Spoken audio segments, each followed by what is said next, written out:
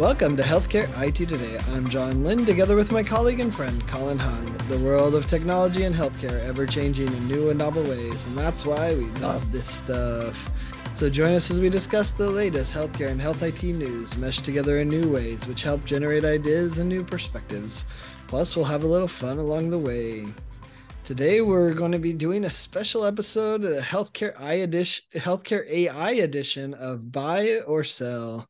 And be sure to follow the show on social media at the hashtag HITSM and our personal accounts at TechGuy and at Colin_Hung. Plus, check out our 17 years of health IT blog content at healthcareittoday.com. How long until AI does these podcasts for us?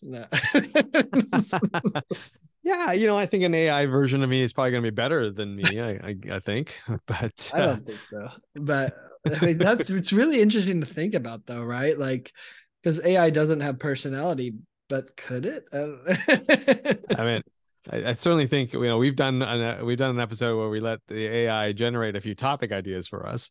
Yeah. So it's not hard to think about. Well, one day I could be writing the script for us, right? And then we're just providing the color. So.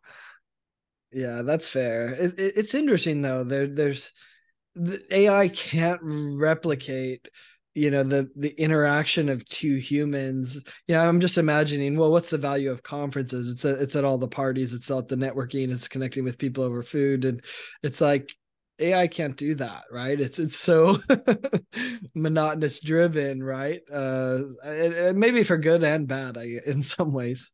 At least today you can't, but who knows what's going to happen down the road. But yeah, no, today's episode should be a lot of fun. Love doing these buy sell episodes, and AI is definitely the topic du jour, so it felt fitting to use that. It's as today's central theme. I guess that means we're buying AI. Is that? I think we're buying into the technology.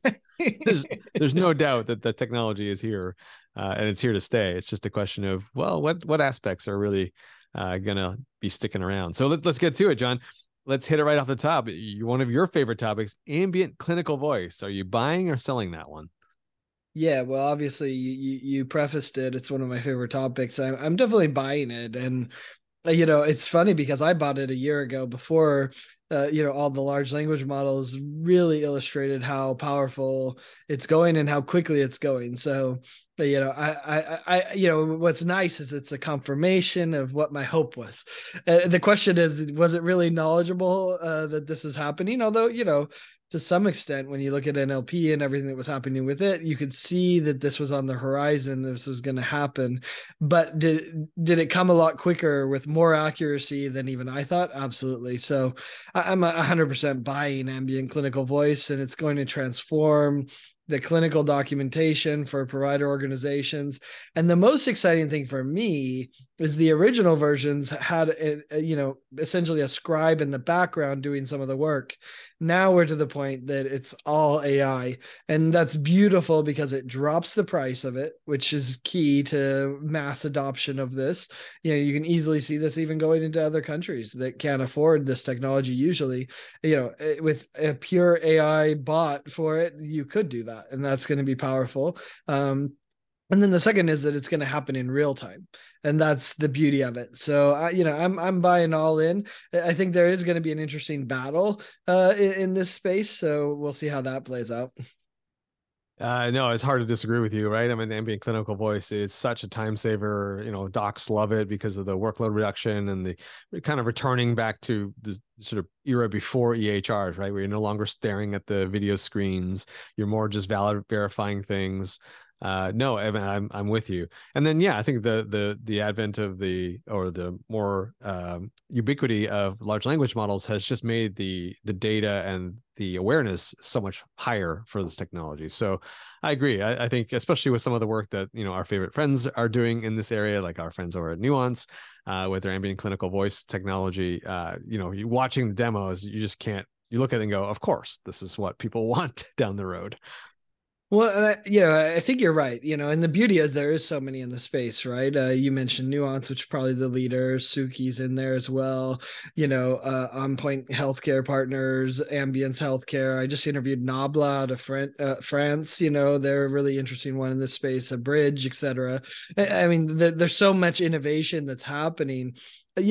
What's cool about this, and someone pointed this out, and I think they said it in a different way, but I was like, wow, so if I'm a Suki user and I know how to use Suki to document the visit, then does it matter if you have Cerner, Epic, Meditech on the back end, whatever? And so, in some ways, with the whole workforce issues that we're facing, a doctor that has never used Cerner and that goes to another hospital that has it, and they're used to using Epic or vice versa, like that's a problem in some ways, right? And so then they have to get like a nurse to document for them, or it's been this challenge. Well, if it's all ambient clinical voice, whichever solution out there, that doctor could practice anywhere. I thought that was a really interesting concept. That it's like, yeah, you're abstracting the data collection and storage so that you don't even need the UI of the EHR to be able to document your visit. That's great for travel nurses. That's great for doctors that are rounding in different places. So I thought that was an interesting evolution of this technology. And I think it was Nobla actually that I was talking to, and I think he described it as, hey, this is just the start. And I've been chewing on that. What does he mean by that, right? But it's true. If you have the interface of clinical documentation, there's going to be a whole platform of things that you can do on it, whether it's clinical decision support, whether it's prescribing, whether it's, like all of those things happen at the interface of documenting the visit with the ambient clinical voice. So what is that going to open up to them that's going to be interesting? And I think he's right. It's just the start of what are they going to build on top of it. Are these ambient clinical voice companies going to become platforms? I know that's a dirty word sometimes, but platforms for other innovators to do cool stuff on it as well. Yeah, no, and it's interesting to think about that whole abstraction. This is sort of absolve EHR companies from having to improve their UIs for data entry, right? Like, hey, rather than spending a ton of resources making those screens finally truly usable, let's just make sure we have a very good integration with these ambient clinical voice solutions out there, and because that's the preferred interface anyways. No one wants to be sitting there typing stuff into a screen, right? That isn't the interface I would choose. So interesting to think about, and frankly, doesn't matter if it's true or not in terms of I don't have to learn it. I just, as a doc, I would totally want this in my office. Like, who wouldn't want this? Well, and we're seeing the first application, which is coding, right? Yeah. So that's essentially layering on top of it to do all the coding, right? And we see that OnPoint comes from that because they are operational people that know how to do the coding. 3M with the partnership with Amazon HealthScribe, they're doing that as well, right? Because of course 3M, bought a Modal, which has a lot of coding engines and all. 3M's acquired as well. So that's interesting. That makes sense, right? We all know, okay, the documentation is about billing as much as it is clinical workflows, but Sure. I think it's going to open up all these other opportunities beyond just coding. Well, actually, let's talk about that then, John. The second topic here, the use of AI bots for searching patient data, because we've talked about getting the data into the EHR.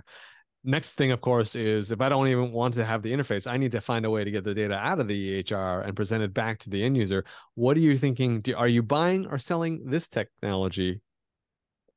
It's a hard one because I love the technology because using generative AI to summarize the 6,000 documents on the patient record, that I'm buying, right? So maybe that piece of the collection I'm going to buy that says, give me the summary or things like that. But I'm not sold that it's going to be a voice interface like the AI bot, where like Amazon. I can't say it because it will respond, but or like I'm not sure that the voice is the right interface. Like, I mean, sure, in a surgery where you're done, maybe you do, right? Hey, give me the last 3 lab results, or you give me the allergies and verifying that with voice. Like that makes sense, but I'm not totally sold on it. Suki, I talked with them yesterday, ironically, and they think it is. And so they've integrated that as part of it, and it's interesting in theirs because, oh, maybe you should do that because you can integrate it with the clinical documentation. Give me the last 3 lab results, insert those into the note, right? I mean, like that becomes an interesting interface.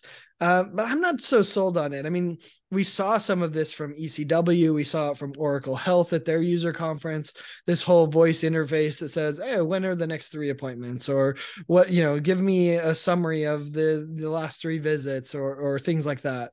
And so I think that's interesting to see, but are they going to do it voice, or will that be clicks and prompts? Yeah, I'm buying this one. But not for the use case that you're talking about.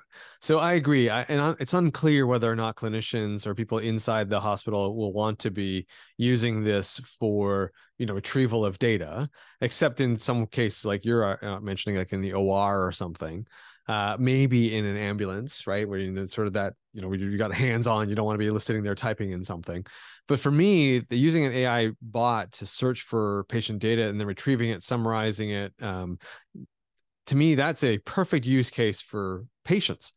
So if I'm dialing in through the helpline, if I'm just want to get my lab results and I don't want to go through the portal, well, my alternative today is dial that 1-800 number, talk to an agent, and then they'll tell me, right? Or I have to connect with a nurse practitioner who will then tell me, right?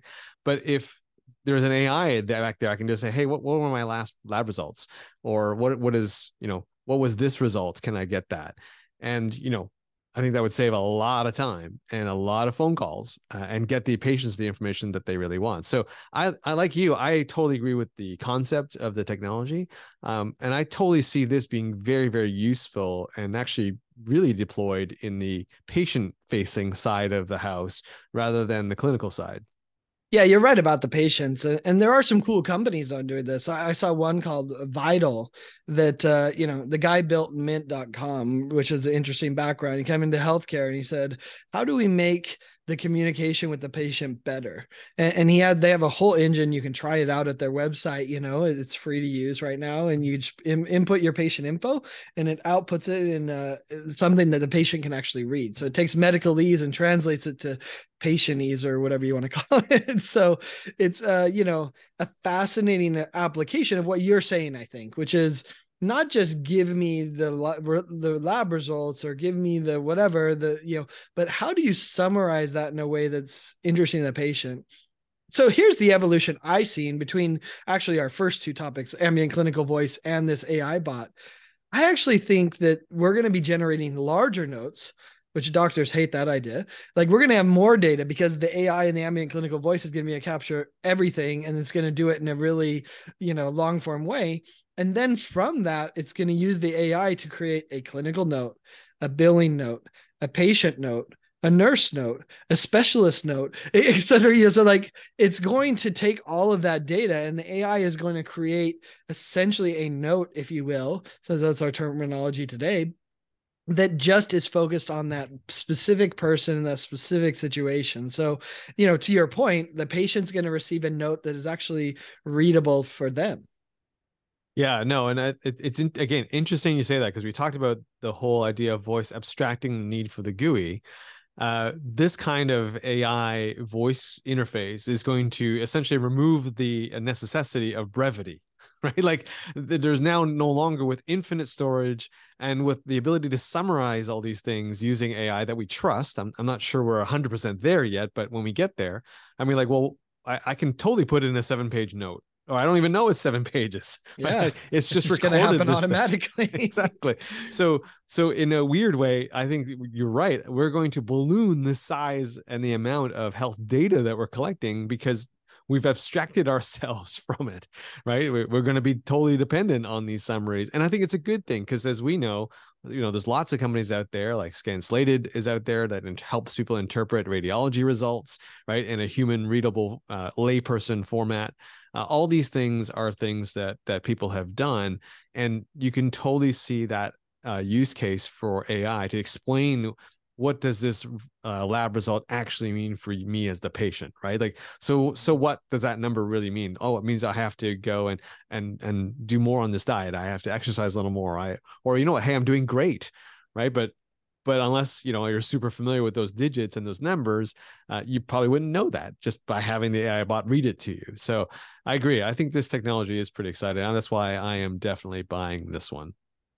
Yeah, And hey, well, it is going to blow up, and to be fair, it's going to suck for a while, right? Like, yeah, at the beginning they're like, "Wait, you just made things worse," and they're right. It probably will get worse before it's better, but then it will get better.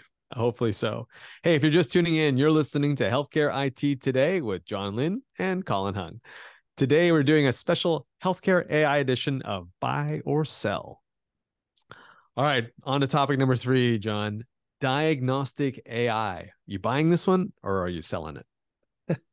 So there's one buzzword that's a sub of AI that and I've heard people even describe it. AI is not artificial intelligence; it's augmented intelligence. The other one that's coming in vogue that we're going to be sick of is the word copilot. Is fair, right? Everyone's looking at AI as a copilot, not the pilot, and so that applies extremely well to the diagnostic AI space, right? So I'm buying this. I think it's going to be powerful, actually. When you look at what's happening with the diagnosis, especially with medical images, and the way it's evaluating medical images, it's evaluating lab data, other sensor data that's happening. The AI that's happening diagnostically there is so fascinating.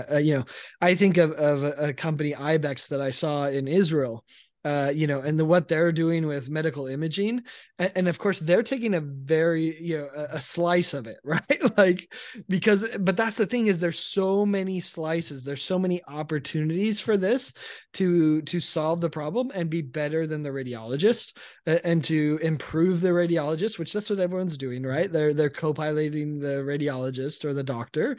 It's so powerful. I'm excited about what's happening, especially when it comes to the quality data like images or labs. I'm a little less, I'm not buying as much that diagnostic stuff's going to happen on top of the ambient clinical voice that we just talked about, right? Let's save a little time for that. Sure, it's going to bubble up some things. It's going to be a nice co-pilot to the doctor for certain things. Maybe we'll find some edge diagnoses. But, when it comes to imaging, I'm buying diagnostic AI. And if doctors and radiologists don't embrace it, it will replace them. This is interesting. I am sort of selling this one. This diagnostic imaging. I now this doesn't mean I don't think it'll be implemented. I think it's going to be implemented. I think people will want to use this, especially as you just said, in the world of imaging, to help co-pilot and identify, hey, prioritize. We've heard it to help prioritize that inbox. So rather than first in, first out, have the AI kind of scan those images, literally look for anomalies and go, hey, this one something seems to be a little abnormal, but this one, prioritize this one. I totally understand that. It's not doing the diagnosis. It's just helping you, buying into that side. But I just think we are heading for that trough. And what I mean by that trough of disillusionment or that trough of disbelief is that I have no idea, nor do docs have any idea. What are these AI tools trained on? Are these all white guys, and that are like 45 living in affluent America, or vice versa? It was this trained on a different category of people, and so I think the universal applicability of the algorithm is going to come into question, and I don't think the industry is built to answer it yet. Because as we've all heard, you can never have enough data. There's never going to be a big enough data set. So how do you build your AI algorithm to accommodate for all the variations of people? And so I think we're heading for that trough where somebody is going to unfortunately run into the lawsuit, right? Or is going to run into the problem where either they were overdiagnosing or underdiagnosing, and it's going to be realized, oh, there's a bias here. Look who we've undiagnosed or not diagnosed here. And that's when it's going to hit the fan and everyone's going to go, well, let's take a step back. Let's roll these back. So I think we're heading for that, unfortunately. But it won't stop people from implementing it. But I think we're heading for that. Yeah, well, you just described my profile, so maybe that AI will work for me. But but I actually two things. One is I have a Frisbee friend who's a radiologist, ultimate Frisbee friend, and he says the AI sucks. He's like it's so bad, but the problem is one, it's going to improve much quicker than he realizes, and two, of course the AI sucks compared to a human in certain cases. So his view is biased by his own, because AI initially is stupid, right? Like it makes stupid mistakes, but 95% of the time it's great, just like the other, right? And then the 5% is the stupid, and the stupid is easy to glob onto and be like, wow, how could you do that, AI? A human wouldn't do that. And so, he's biased by this 5%, stupidity rate, if you will, for the AI. So I think that's interesting to see, but will he embrace it is the interesting, because he's been burnt a few times as he's kind of started to embrace it. So we'll see how that evolves for him, and for others that use this AI. But I just think that when you look at it from the health equity standpoint, I actually think AI could be a breakthrough for many health equity issues, because it turns out you're comparing a bot that's going to be trained on biased data to a human who is trained in biased ways as well, right? So like the AI bot could discover other things that and even patterns of our own humanity and how we're not treating people effectively. And so that's where it gives me some hope, right? Is that the diagnostic AI, if it does use the right data sets, right, and maybe even gets access to data sets, and realizes that, hey, as humans we've been doing a poor job with certain populations, right, and maybe the AI could discover that and help improve us as humans. Yeah, I agree with you. I mean, again, I'm not down on the technology long term. I think long term we're heading here, right? But like as you said before, I think it's going to get worse before it gets better, for because I think we're just sort of blindly deploying it. But to your point, there are some cases where it makes great sense to do this. I mean, low acuity kind of diagnosis, those types of things where, the human being maybe isn't as good as, or doesn't need to have that super specialty. So I can totally see like that. There will be some very good use cases, but in general, I think we're heading for, it's going to go down and get a little bit worse before we come back and go, oh, okay, you know what? Now we know some limitations here. We can now work around it with the AIs we have, knowing these limitations, or we're going to code around it. Let's get some better data. So either way, it will get better. I agree with you over time.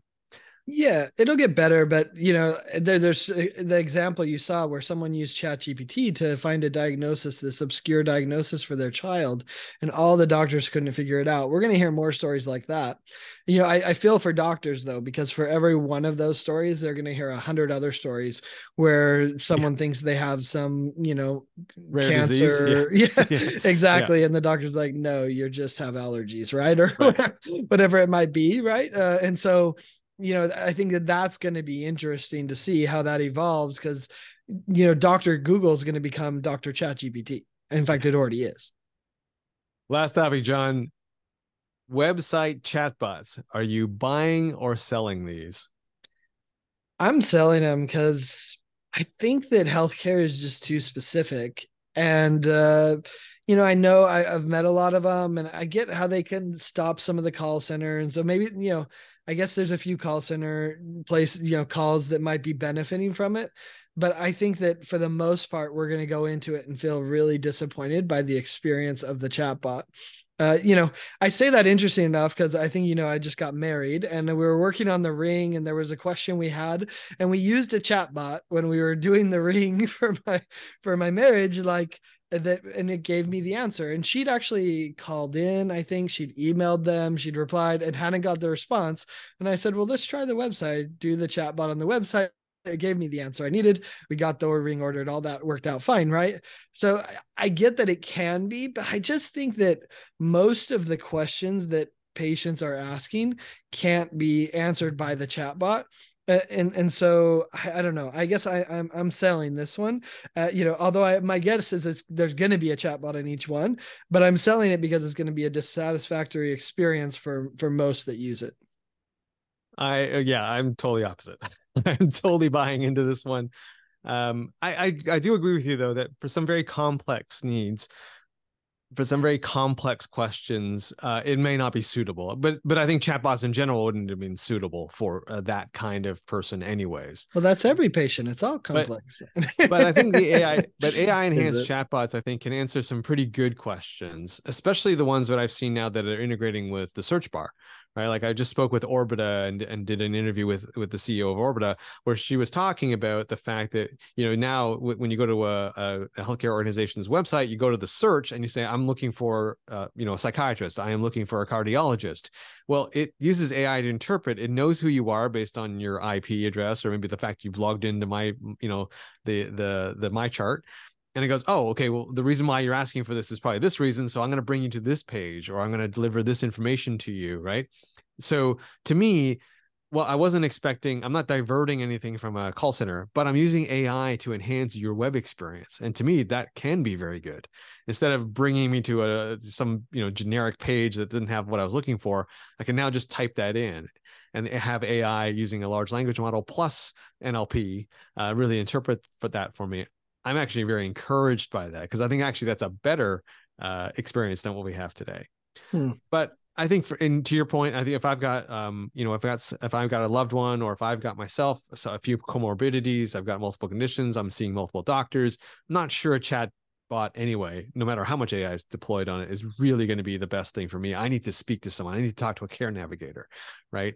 But for simple things, for simple questions, I think website chatbots are here. We've seen the data. It's proven that they divert enough calls. And in today's world, with the lack of resources and the lack of funding, I think this is a good thing.